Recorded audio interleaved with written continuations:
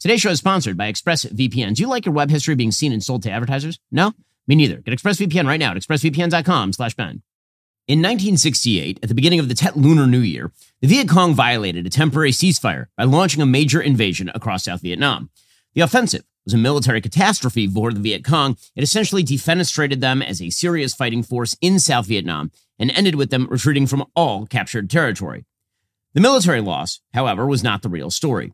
The real story was America's media. Walter Cronkite, America's most trusted news anchor, was in actuality a partisan leftist, but he masqueraded as an objective journalist. And so, on receiving news of the Tet Offensive, Cronkite went on the air and proceeded to inform the American people that the war in Vietnam was being lost. He flew to Vietnam to investigate the situation himself, and upon his return, he said this.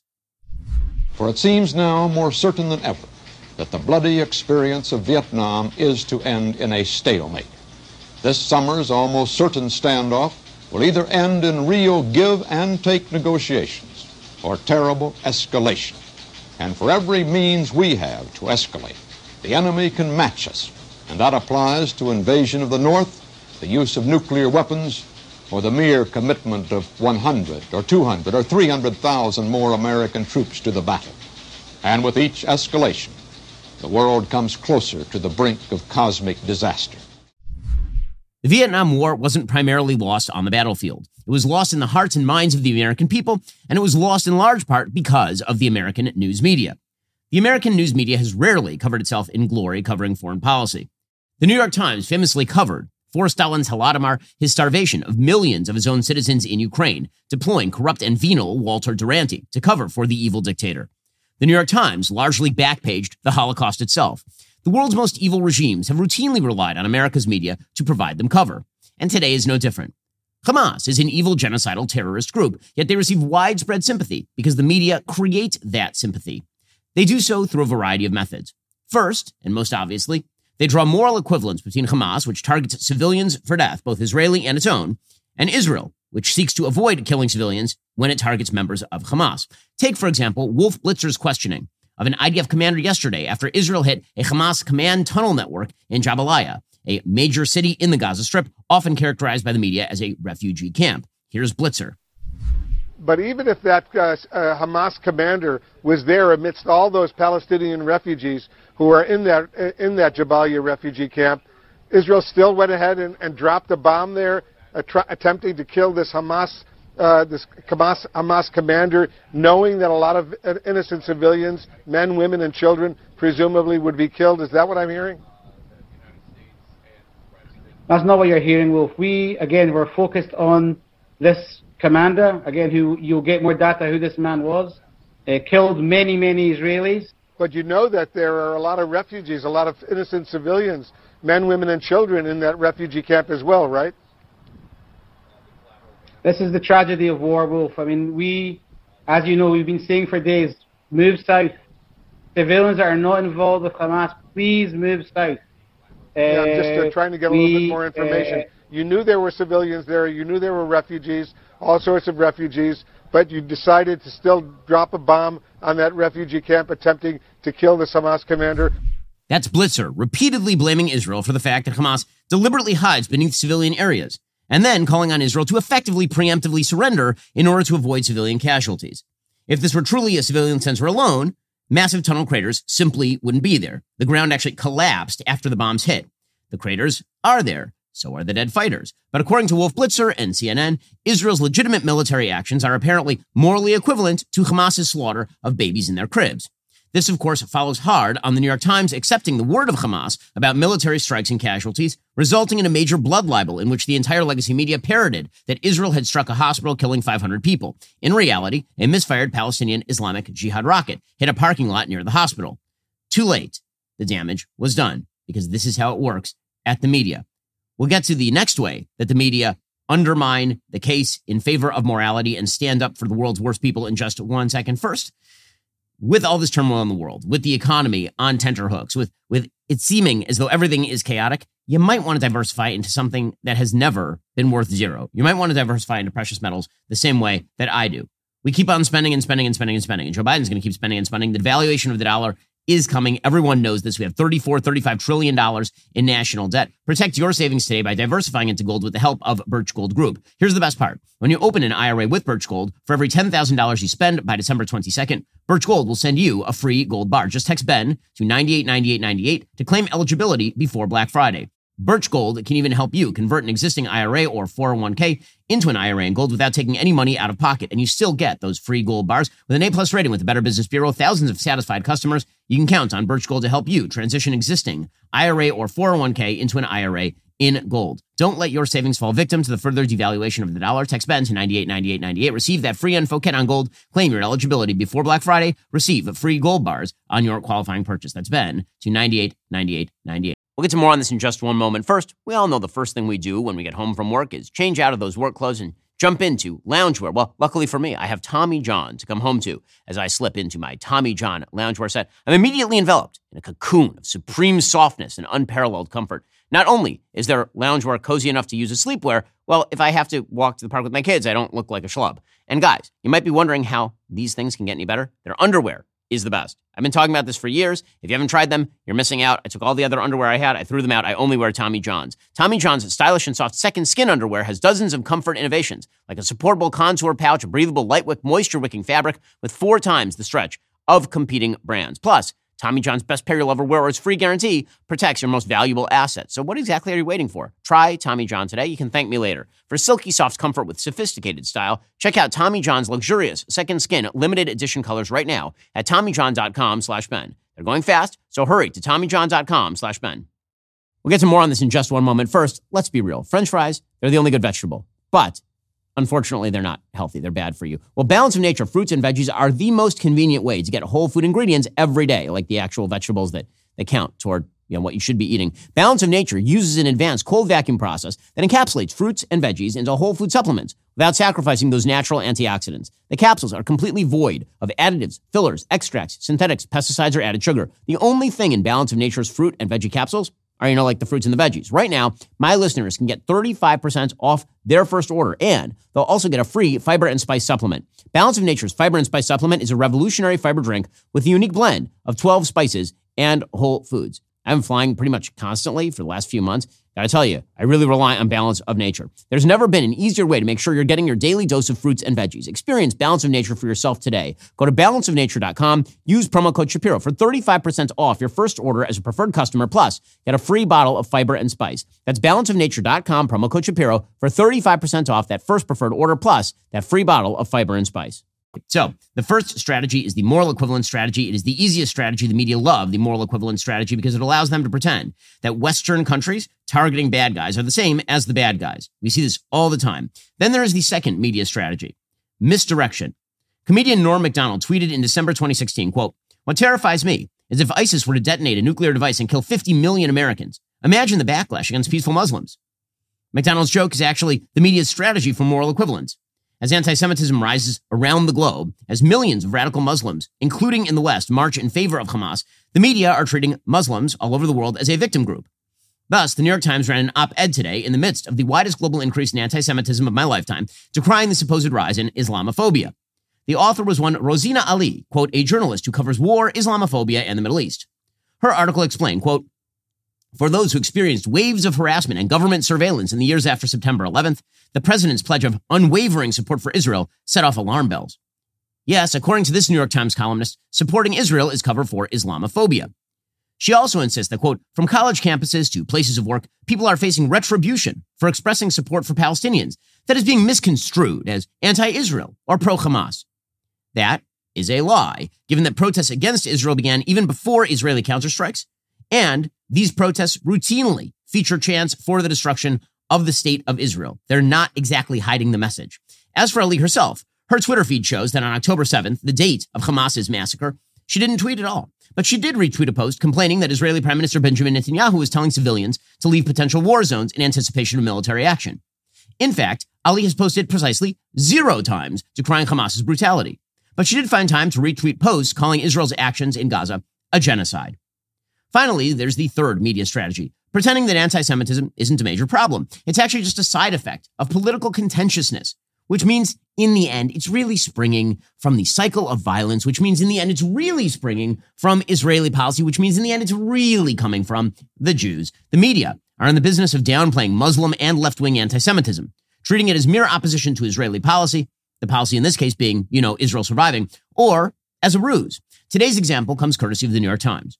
So pro-Israel and pro-Jewish activists around the nation have been putting up posters of men, women, and children kidnapped by Hamas. And anti-Semites have been ripping down those posters. Here's a video from just yesterday. Please stop ripping posters down. These are innocent civilians in Israel. Israel. What? These are our members. We have family there. You.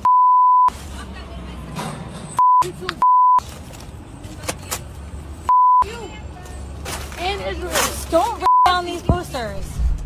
Yeah, that's right. What they're saying is F you, F Israel as they rip down the posters. And it's happening all over the country. Dozens and dozens of cases every single day of people going around and ripping down posters of kidnapped children because they hate Jews. I mean, that's why that's happening. Here's another example. Huh? Why'd you tear that flyer down? Oh, I was just looking at it closer. Mm-hmm. How is this propaganda where they not kidnapped? No, Why are you tearing that down? I just have to put up more. okay, then go ahead. Well, I'd like it back. Yeah, sorry. Why do you feel like that's acceptable? These people are kidnapped.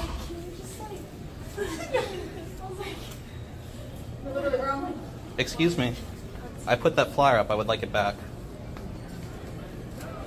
She's crumbling it up and ripping it up.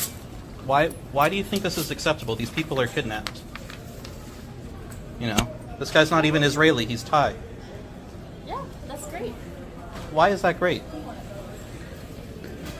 Why do you think it's acceptable to tear down missing posters of kidnapped people? Well, the people who are supposedly pro-Palestinian but not pro-Hamas, they're making it very difficult to make that case when they're ripping down posters of people kidnapped by Hamas.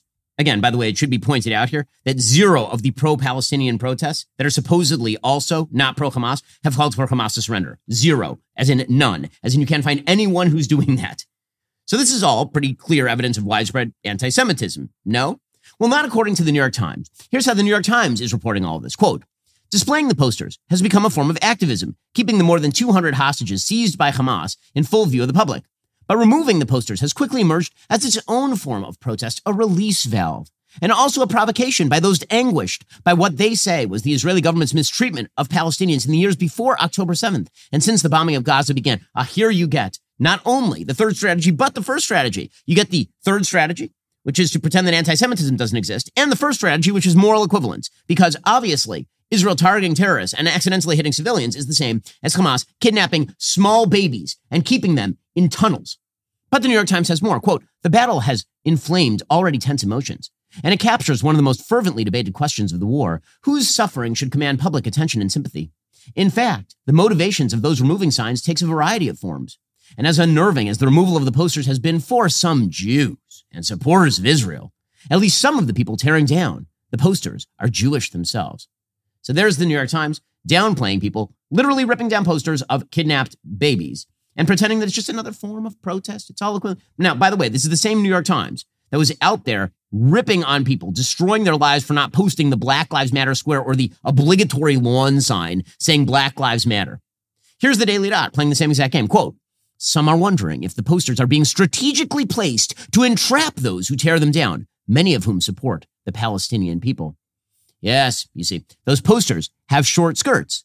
That's why they're being torn down. Those pesky Jews and their posters in sympathy with kidnapped victims being held by a genocidal terror group. Entrapment. The real bad guys, the Jews. The anti-Semitism isn't real. The Jews are causing it by putting up pieces of paper with the faces of babies that have been kidnapped by an evil terrorist group and who will likely die in tunnels, never seeing their first birthday. That's the Jews' fault, guys. The anti-Semitism of ripping that stuff down, it's because the Jews are being provocative. They need to stop being Jews. I mean, this breathing thing is annoying.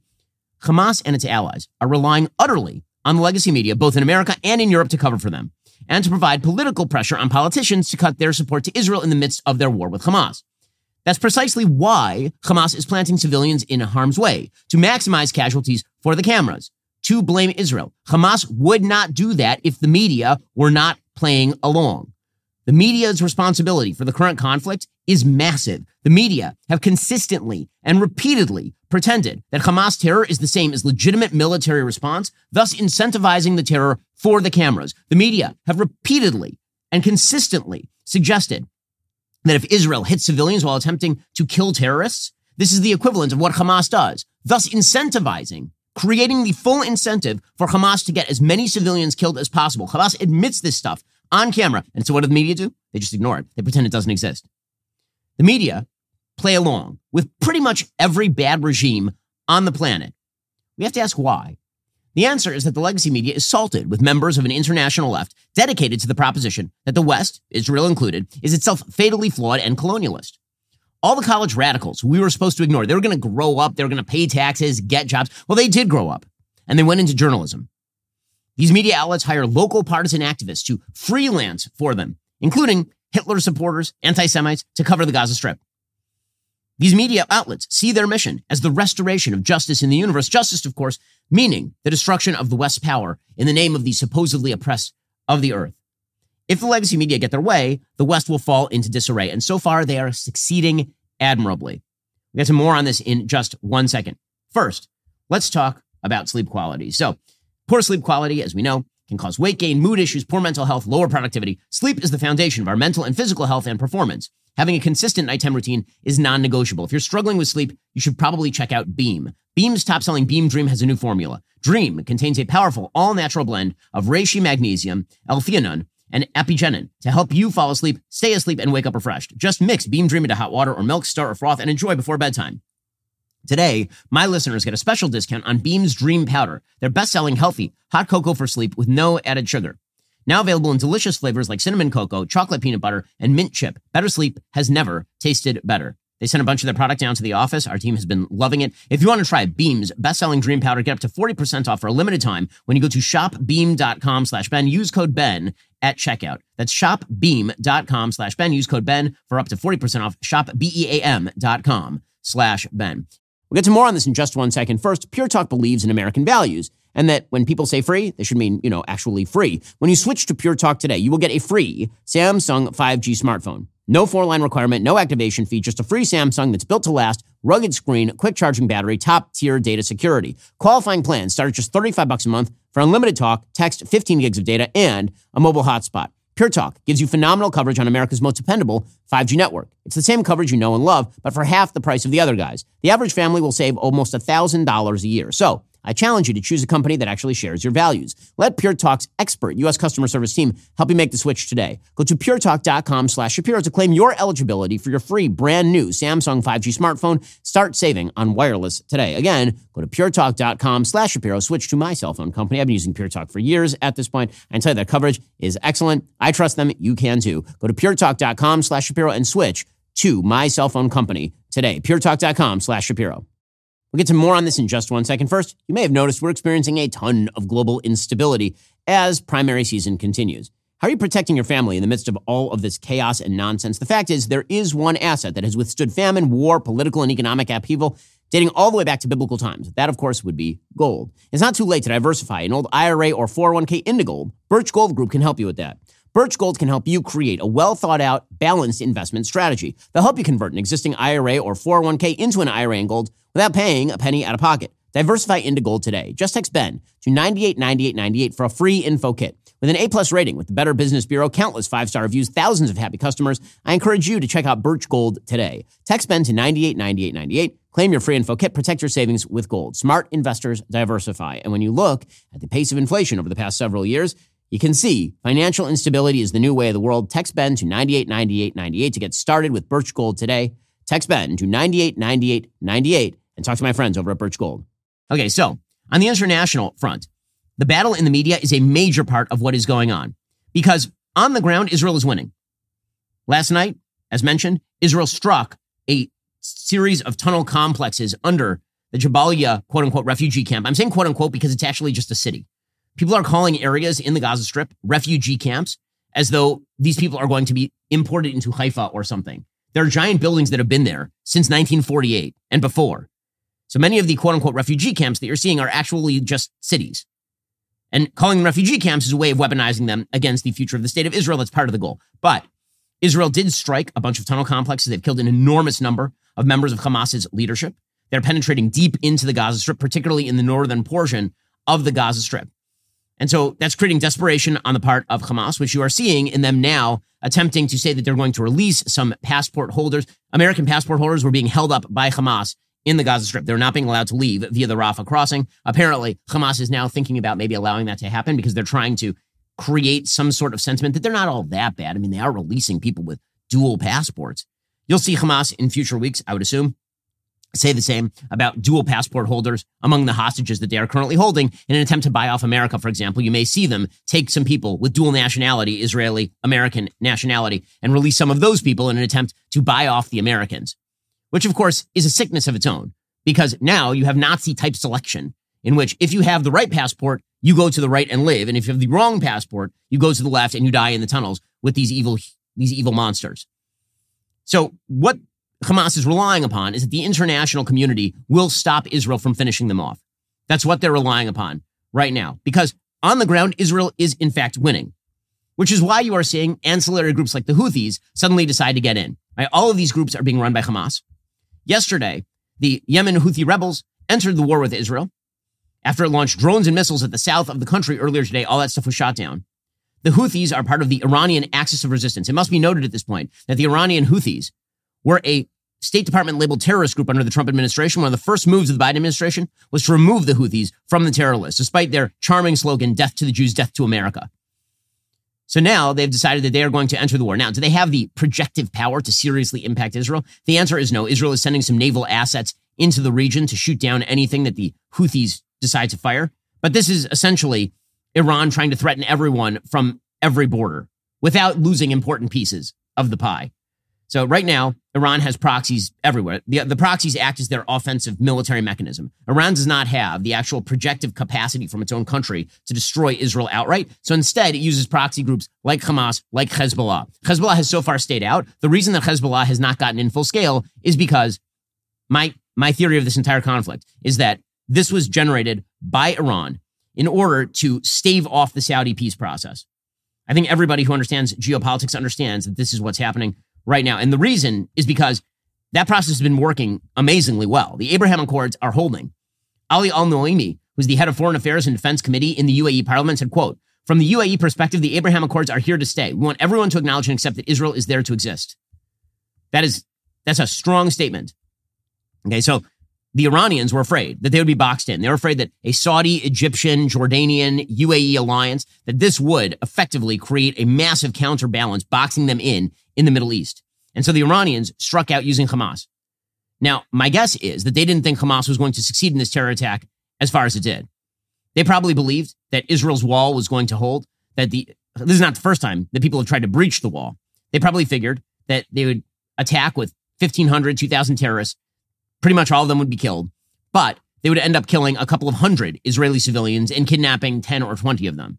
And this would be enough to create a serious Israeli military response, but not enough that the world would actually be okay with allowing Israel to do that sort of thing. And so it drives Saudi off the ball in terms of creating a peace deal with the Israelis. That was probably the original intent. And then it turns out that Hamas succeeded beyond its wildest imaginings. They ended up killing 1,500 people inside Israel and kidnapping over 200 people. They GoPro'd it. They videoed it. They couldn't help themselves because this is how much they hate Jews. And so Iran, I think, feels a little bit like the dog that caught the car. Hamas is about to get taken off the board. Hamas was one of their knights on the chessboard. Hamas is about to get completely destroyed and eviscerated, as well it should be. And the last thing they want is probably Hezbollah, which is a significantly more powerful piece on the board. It's like a rook. They don't want that being taken out by the Israelis as well. So instead, they're sort of prodding around the edges. But all of this, again, is the result of the success of Israel's military activities right now. Meanwhile, Egypt is saying that it is not going to take in anyone from the Gaza Strip. In fact, which, by the way, this should be an indicator of just how dangerous Egypt perceives the people in the Gaza Strip to be to their country in terms of how many of them are supportive of Hamas. That's Egypt's perspective, not Israel's. Egypt. Mustafa Madbouli, who's the country's prime minister, said, quote, "We are prepared to sacrifice millions of lives to ensure that no one encroaches upon our territory." He said Egypt would never allow imposed solutions or the settlement of regional issues at its expense. So that is the current situation in the Middle East. The only way, literally the only way that Hamas can win and survive is with the help of a media pushing the West's political leaders into a position of weakness. That is their goal, and they may get what they want. I'll explain in just 1 second. First, if you run a small business, you need to plan ahead. One of the best ways to do that is by using Stamps.com for all your mailing and shipping needs. Stamps.com lets you print your own postage and shipping labels right from your home or office space. It's incredibly convenient. Your shipping labels, they're ready to go in just minutes, so you can get back to running your business sooner. We don't waste time here at the Daily Wire. We've used Stamps.com since 2017. Our office management staff loves Stamps.com because they don't have to spend hours at the post office anymore. Again, we at the Daily Wire have been using Stamps.com for years. It saves us time and it saves us money and it makes us more efficient. Stamps.com offers rates you can't find anywhere else, like up to 84% off USPS and UPS. Plus, they'll automatically tell you your cheapest and fastest shipping options. For 25 years, Stamps.com has been indispensable to over 1 million businesses. You can print postage wherever you do business. No lines, no traffic, no waiting. They even send you a free scale, so you'll have everything you need to get started. Set your business up for success. Get started with Stamps.com today. Sign up with promo code Shapiro for a special offer that includes a 4-week trial plus free postage and free digital scale. No long-term commitments, no contracts. Just go to Stamps.com, click the microphone at the top of the page, enter promo code Shapiro.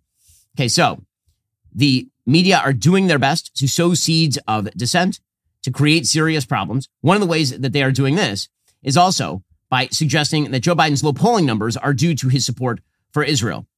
Now, the evidence on that is incredibly scanty. The fact is that Joe Biden has really bad poll numbers because he's a really bad president. And so those poll numbers pre-exist his support for Israel in this particular conflict. This is something that statistician Nate Silver has pointed out. He says that there's really no way to sort of correlate his success with regard to Israel with his electoral success. You're seeing a bunch of left-wing activists like Gideon Rackman, who's a chief foreign affairs commentator for the Financial Times, writing Gaza is very bad news for Biden's re-elect prospects. Young voters and progressives are a key part of the Democratic coalition. Many are furious about the administration's support for Israel. If they stay home or vote for Cornel West, Biden is in big trouble. So, number one, none of them are voting for Cornel West. Cornel West is not going to get a lot of the vote. But as Nate Silver points out, there's been no change overall in Biden's approval rating since 10-7. Biden's policy is popular with parts of some Democrats and unpopular with others. Also, swing voters matter too. Americans are pretty supportive of Israel. That happens to be true. But again, the media are now creating pressure, particularly pro-Hamas members of the media are creating pressure on Biden by essentially suggesting that if he were to lose the election, it would be because he's too supportive of Israel, which is an amazing statement considering that in the United States, supporting Israel over Hamas is like a 70-15 prospect in terms of the polling data. Naturally, John Zogby, who is a member of the pro-Palestinian caucus, he was commissioned by the Arab American Institute to poll Arab Americans just to show Joe Biden how angry they are, showing that just 17% would support the current president in the 2024 election. The poll surveyed Arab Americans across the country, including battleground states. 2/3 of Arab Americans have a negative view of President Biden's response to the current violence in Palestine and Israel. Only 17% are ready to vote for him in 2024. But Biden is not the only candidate losing support. The majority is not claiming to prefer the Democratic Party. In 2008 and 2016, Democrats outnumbered Republicans 2-1. In this poll, 32% of Arab Americans identified as Republican, compared to 23% who identified as Democrats. 59% of Arab Americans reported experiencing discrimination. 74% of Arab Americans aged 18 to 34 reported facing discrimination. So let's just point out here, we should point out here, that this poll does not suggest that these people are going to swivel and vote for the most pro-Israel president in the history of the United States, Donald Trump, who's likely to be the Republican nominee, or Ron DeSantis, who, if anything, is even more pro-Israel than Donald Trump. But this is ginned up in order to put pressure on Biden to abandon Israel. And you're seeing the media do this over and over and over. So you have an article from Politico suggesting former aides to Kamala Harris's 2020 presidential campaign are collecting signatures for a letter urging the vice president to, quote, seek an immediate ceasefire between Israel and Hamas, calling Israel's Gaza campaign a genocide. The draft letter, which was obtained by Politico, amounts to an attempt to dial up pressure on one of the Biden administration's most familiar faces. It encourages the vice president to support a ceasefire resolution introduced by Representative Cori Bush. The draft letter says, we must mourn the tragic loss of Israeli life targeted by Hamas. However, we must firmly and unequivocally reject the Israeli government's exploitation of these deaths. Exploitation of the deaths. That's what Israel's doing. They're exploiting the deaths to get rid of Hamas, despite the fact that, again, they literally surrendered the entire Gaza Strip to Hamas and left them in control for 18 years. 18 years Well, Hamas was firing rockets at them. But they're exploiting the tragedy in order to do what? Expend Israeli blood and treasure going back into an area they wish they had never seen? Like, this is amazing stuff. But again, the goal here is to generate dissent inside the Democratic Party. Same thing in the Wall Street Journal. Molly Ball, who's a left-wing reporter, the left is tearing itself apart over Israel. To many on the left, the Israel-Hamas war is spurring what feels like a permanent rupture, where previously sublimated differences become impossible to ignore, and everyone must choose sides.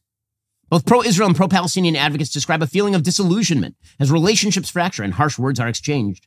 The result, many predict, could be a breach that splits Democrats for a generation with untold political consequences. The feeling is mutual. So she talks about how Jews are feeling like, why are Black Lives Matter and Cori Bush and AOC suddenly pro-Hamas? The feeling is mutual for many activists on the left who say President Biden and other Democratic office holders have blindly sided with a right-aligned Israeli government. By the way, right-aligned Israeli, it's a unity government. Benny Gantz is part of the government. Benny Gantz is not on the right. He was literally part of the coalition opposing Netanyahu. But it doesn't matter. The media don't know what the hell they're talking about, as per our usual arrangement. If you are Arab American, Muslim American, or Palestinian, you feel like you don't matter. You feel invisible, said Waleed Shahid, a progressive strategist and former spokesman for the Justice Democrats. That, of course, would be AOC's brand of the party. So, again, the goal here, by many members of the media, is to prop up the pro-Hamas wing of the Democratic Party so as to create a groundswell of dissent inside the Democratic Party, causing Joe Biden to turn away from what has been so far pretty solid support for Israel. And that, of course, is effectively what the AOC wing is there to do. That's what the AOC wing of the party, the Cori Bush wing of the party, is there. Cori Bush, who's just a terrible human being, BLM congresswoman, she tweeted out yesterday, this is a direct tweet from her, quote, "We can't be silenced about Israel's ethnic cleansing campaign." Ethnic cleansing.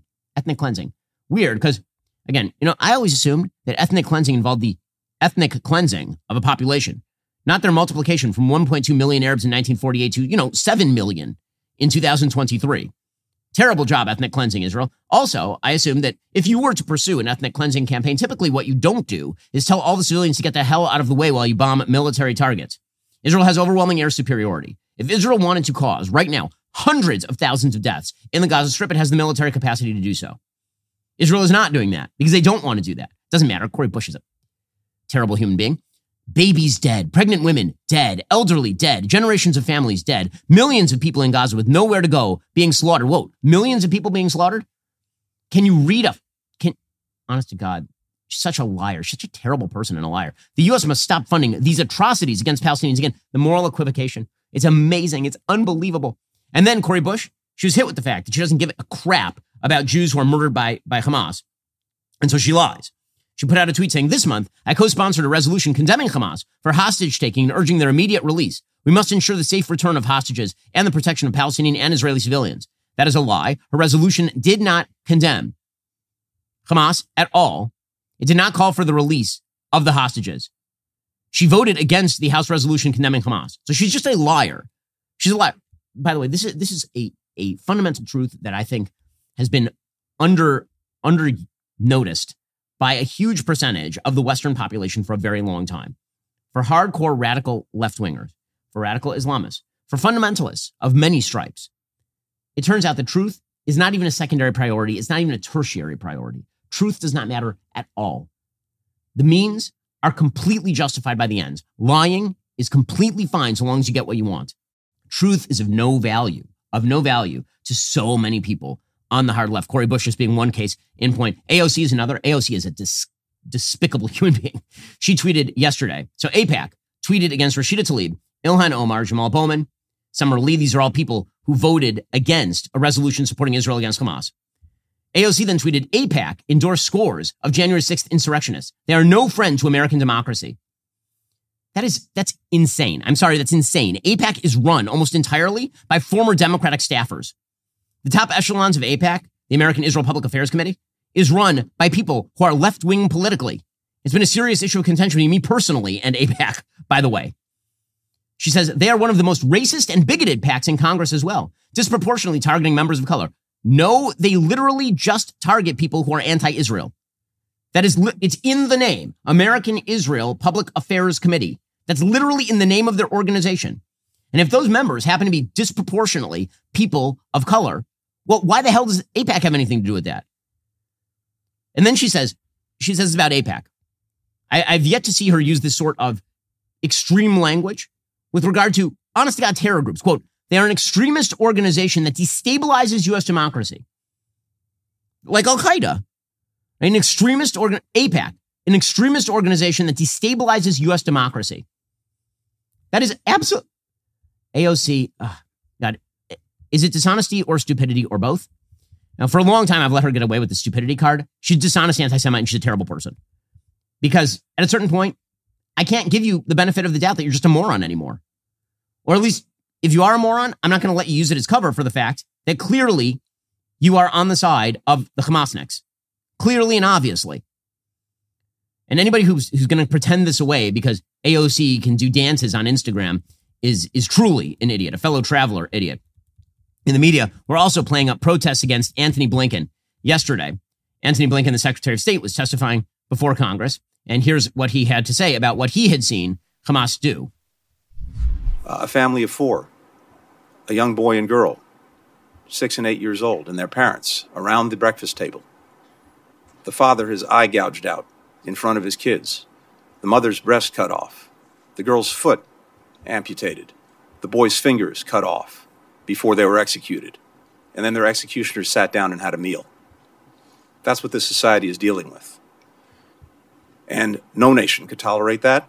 And as we've said repeatedly, as President Biden has repeatedly made clear, Israel has not only the right, but the obligation to defend itself and to try to take every possible step to make sure this doesn't happen again. So he's testifying about that, and he's completely correct. What did the media focus on? They didn't focus on what Blinken actually had to say. What they focused on is protesters disrupting Blinken. Now, again, these protesters are garbage human beings and morons. What they're doing is they sat in the back of the room holding up their hands, stained red with ink, to suggest that Tony Blinken has blood on his hands. Now, they wouldn't do this with regard to Hamas. And I just will point out here an odd and disturbing parallel. Here are all these people holding up their red hands to show that America has blood on its hands or whatever the hell that is. But here's a little bit of the video. Collins, distinguished members of the Appropriations Committee, thank you for this opportunity to testify before you today.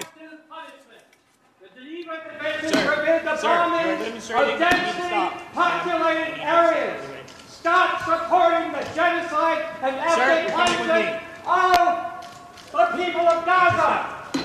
Cease fire now. Save the children of Gaza. Save the children of Gaza. Not in the face of an intensifying strategic competition in the Indo-Pacific and around the world. Permanently unemployable idiots at best. Evil, genocidal anti-Semites at worst. It's despicable people. Anyway, there is an odd historical echo here. And the people holding up their red hands to the camera. Last time I saw hands that red, it's when there were, actual members of the Palestinian Authority holding up their red hands after having butchered an Israeli soldier who mistakenly drove into Ramallah. I mean, it's hard not to see that particular picture. That picture was pretty famous back in the day. By the way, this administration is now talking about giving the Palestinian Authority control over the Gaza Strip, which is the Palestinian Authority is literally paying the families of the terrorists who murdered people in the Gaza envelope. So that would just be kind of changing one horse for the same horse of a slightly different color.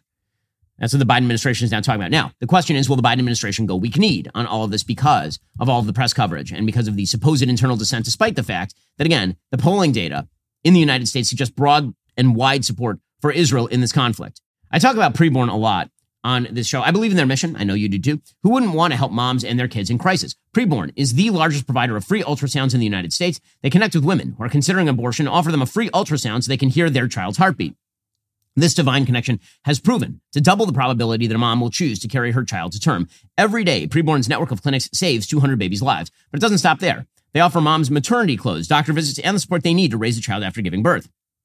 It's an incredible organization I am proud to stand behind. You can support Preborn right now with a gift of just $28. This will cover the cost of one free ultrasound and could save the life of an unborn child. It's the most important thing you're going to do today. To donate, just dial pound 250, say keyword baby, that's pound 250 baby, or donate securely at preborn.com/Ben. Again, that's preborn.com/Ben. Go check them out right now. Preborn.com/Ben. Start saving a life. Just takes $28. Preborn.com/Ben. Also, Faith Moore, Andrew Klavan's talented daughter, has now written a new rendition of the age-old Christmas classic, A Christmas Carol, except it's with a K. It's a modern twist on the story of Ebenezer Scrooge, except with a female protagonist. In a world where boss babes are championed at the expense of family, Faith is making the case that having what matters is far better than having it all. A Christmas Carol, now available for pre-order. Order yours on Amazon or wherever you get your books today. Alrighty, so the big question is, will the Biden administration continue to have a spine? That is an open question.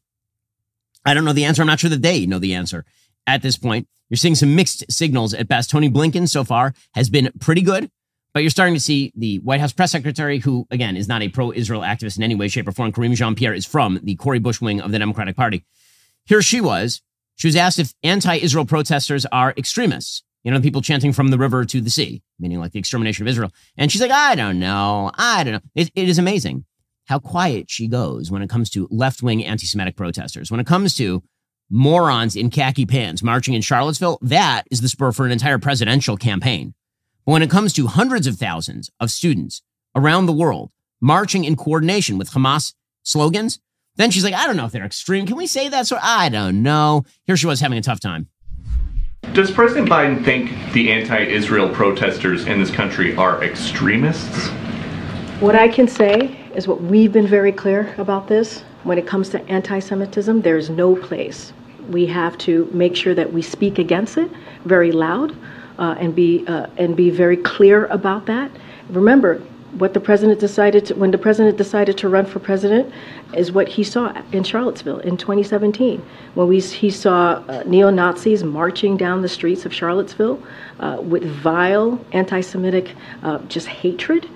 And he was very clear then, and he's very clear now. He's taken actions against this over the past 2 years, and he's continued to be clear. There is no place for this type of vile and despite this kind of rhetoric. Okay, well, I'm glad that you brought up Charlottesville. I mean, how about campus radicals pulling down posters are extremists? How about people who are chanting from the river to sea are extremists? No? Well, she did have some words about Islamophobia. Now, I swear, the White House's attempts to equate what's going on with anti-Semitism in this country with Islamophobia are totally, they're insane. They're completely mad. Like, these are two completely separate phenomena.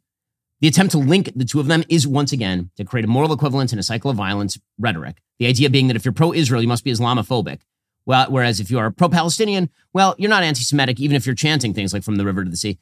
Here she was talking about the rise of supposed Islamophobia. What is your message to this group of Americans, and what efforts have you made at outreach to this group specifically?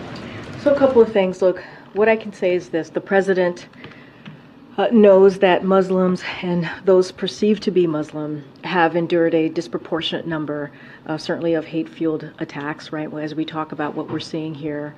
And so he also understands that many of our Muslim, Arab American, and Palestinian American loved ones and neighbors are worried about the hate being directed at their communities.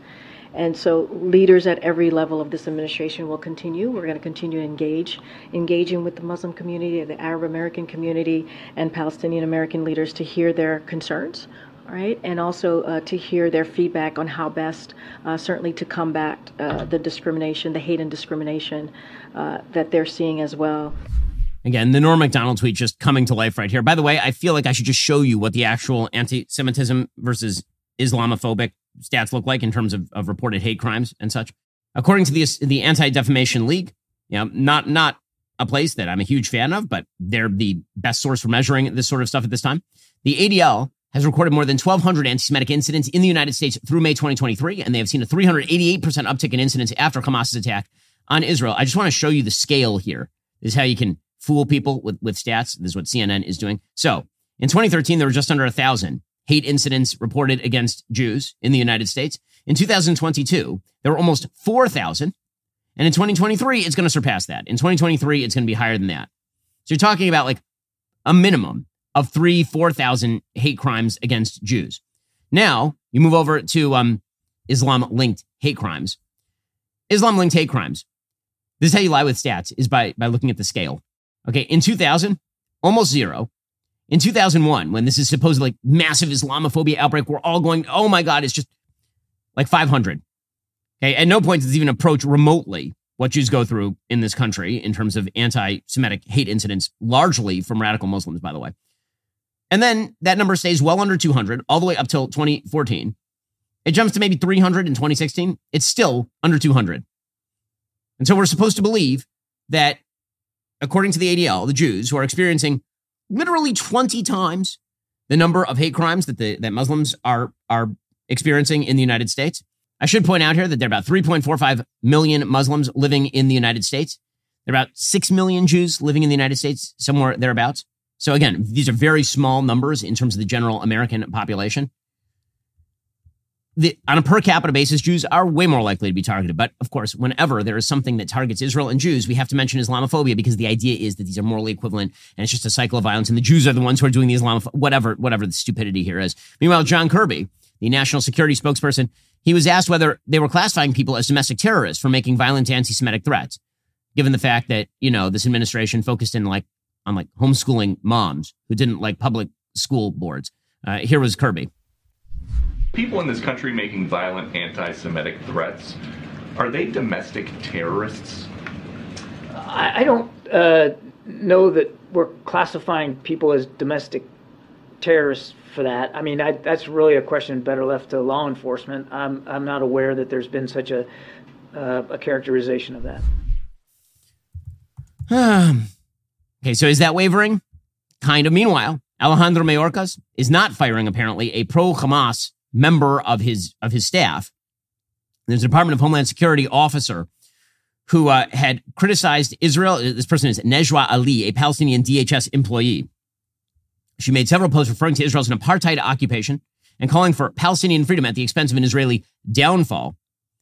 And she tweeted hashtag Free Palestine. She's currently on administrative leave. Josh Hawley, senator from Missouri, sent a letter to Mayorkas calling for her termination. And Mayorkas suggested that he might not fire her. Here is Hawley versus Mayorkas.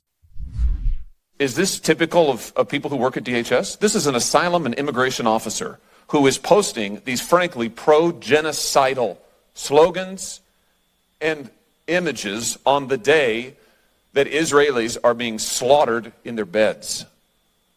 What have you done about this? 4 things I'd like to say to you. Number one, your question to suggest that that is emblematic of the men and women of the Department of Homeland Security is despicable. I'm sorry, what have you done? This person works for the Department of Homeland Security. Have you fired her? That was one of 4 answers. Have you fired her? One. Have you fired her? Don't come to this hearing room when Israel has been invaded and Jewish students are barricaded in libraries in this country and cannot be escorted out because they are threatened for their lives. You have employees who are celebrating genocide, and you are saying it's despicable for me to ask the question? Has she been fired? And the answer is she's been put on administrative leave, but not fired. That is the answer right there. So in terms of whether the West is caving, whether Joe Biden is going to cave because of the ongoing pressure from the media and from the far left of his flank. So again, some mixed signals. Joe Biden and Tony Blinken, they're pushing seriously for a lot of aid for Gaza. Now, here's the problem with that particular push. And that particular push is quite dangerous, given the fact that if you provide gas supplies into Gaza, Hamas takes all of it, like immediately. Who is actually administering all of that? And Blinken, the State Department, they still have yet to actually explain who's going to actually hand out that stuff and make sure that civilians get it. They keep saying things like, oh, we'll make sure. And then they say, well, what if Hamas takes it? Like, well, then we'll be very angry. So, well, that's not an answer. So the focus right now on putting aid into Gaza, as opposed to what really should happen, which is temporary camps are set up in the Egyptian desert that are administered by the Egyptians, because at least the Egyptians aren't terrorists, so that the aid does not end up going to Hamas. That would be the actual solution, but Egypt has not been particularly forthcoming on that particular matter. The focus on aid as sort of the be-all, end-all of the American effort makes very little sense in terms of Gazan civilian aid. Again, dual purpose has been the entire problem throughout this entire conflict. Meanwhile, there's a conflict that's breaking out in the U.S. Congress over how to provide Israel with aid. So on the one hand, you have the Republicans in Congress who are kind of sketchy when it comes to Ukraine aid. They're not in love with the idea of Ukraine aid with not an enormous amount of oversight. They're skeptical of what the end of that conflict is going to look like, or whether additional military aid is going to allow the Ukrainians to break through Russian lines and say the Donbass and Crimea, given the fact that extraordinary resources have been poured into the country. We know a lot of the money is going to corrupt purposes. We also know a lot of it is going to fight the Russians. And so there are a lot more questions about what's going on in Ukraine after a year and a half of spending tens of billions of dollars in Ukraine than with regard to Israel, which has a very long historic relationship with the United States in terms of military aid and an extraordinarily transparent process with the U.S. Department of Defense. So the Republicans in the House have proposed separating off that aid. They're pushing an Israel-only aid bill, according to NPR. According to NPR, on the same day House Speaker Mike Johnson took office last week, the Republican-led House passed a resolution declaring solidarity with Israel and pledging it to give its government the ability to defeat Hamas. Now they're introducing a bill aimed to do just that, but not without controversy because the bill would send $14.3 billion to Israel without addressing any funding requests for the war in Ukraine. Biden wants to use the popularity among Republicans of support for Israel in order to get them to give a bunch more money to Ukraine. Mike Johnson is saying, let's just give the money to Israel. What exactly does Israel have to do with Ukraine?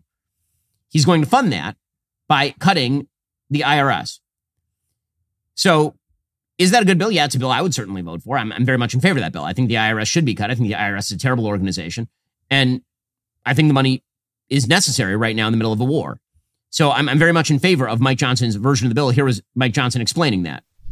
This Israel aid package, standalone Israel aid, the reporting is that there will be a vote hopefully Thursday. Is that the timeline you're looking at? I'm hoping Thursday. And it looked like $14.5 billion is the number that you're looking at.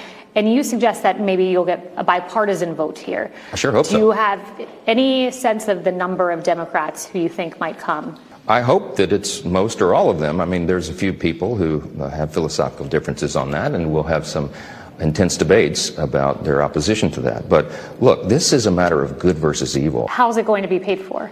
We're going to be releasing that here shortly, but my intention and my desire in the first draft of this bill is to take some of the money that has been set aside for the building and bulking up the IRS right now. They have about $67 billion in that fund, and we'll try to take the 14.5 necessary for this immediate and urgent need. We'll deal with the rest of that issue later.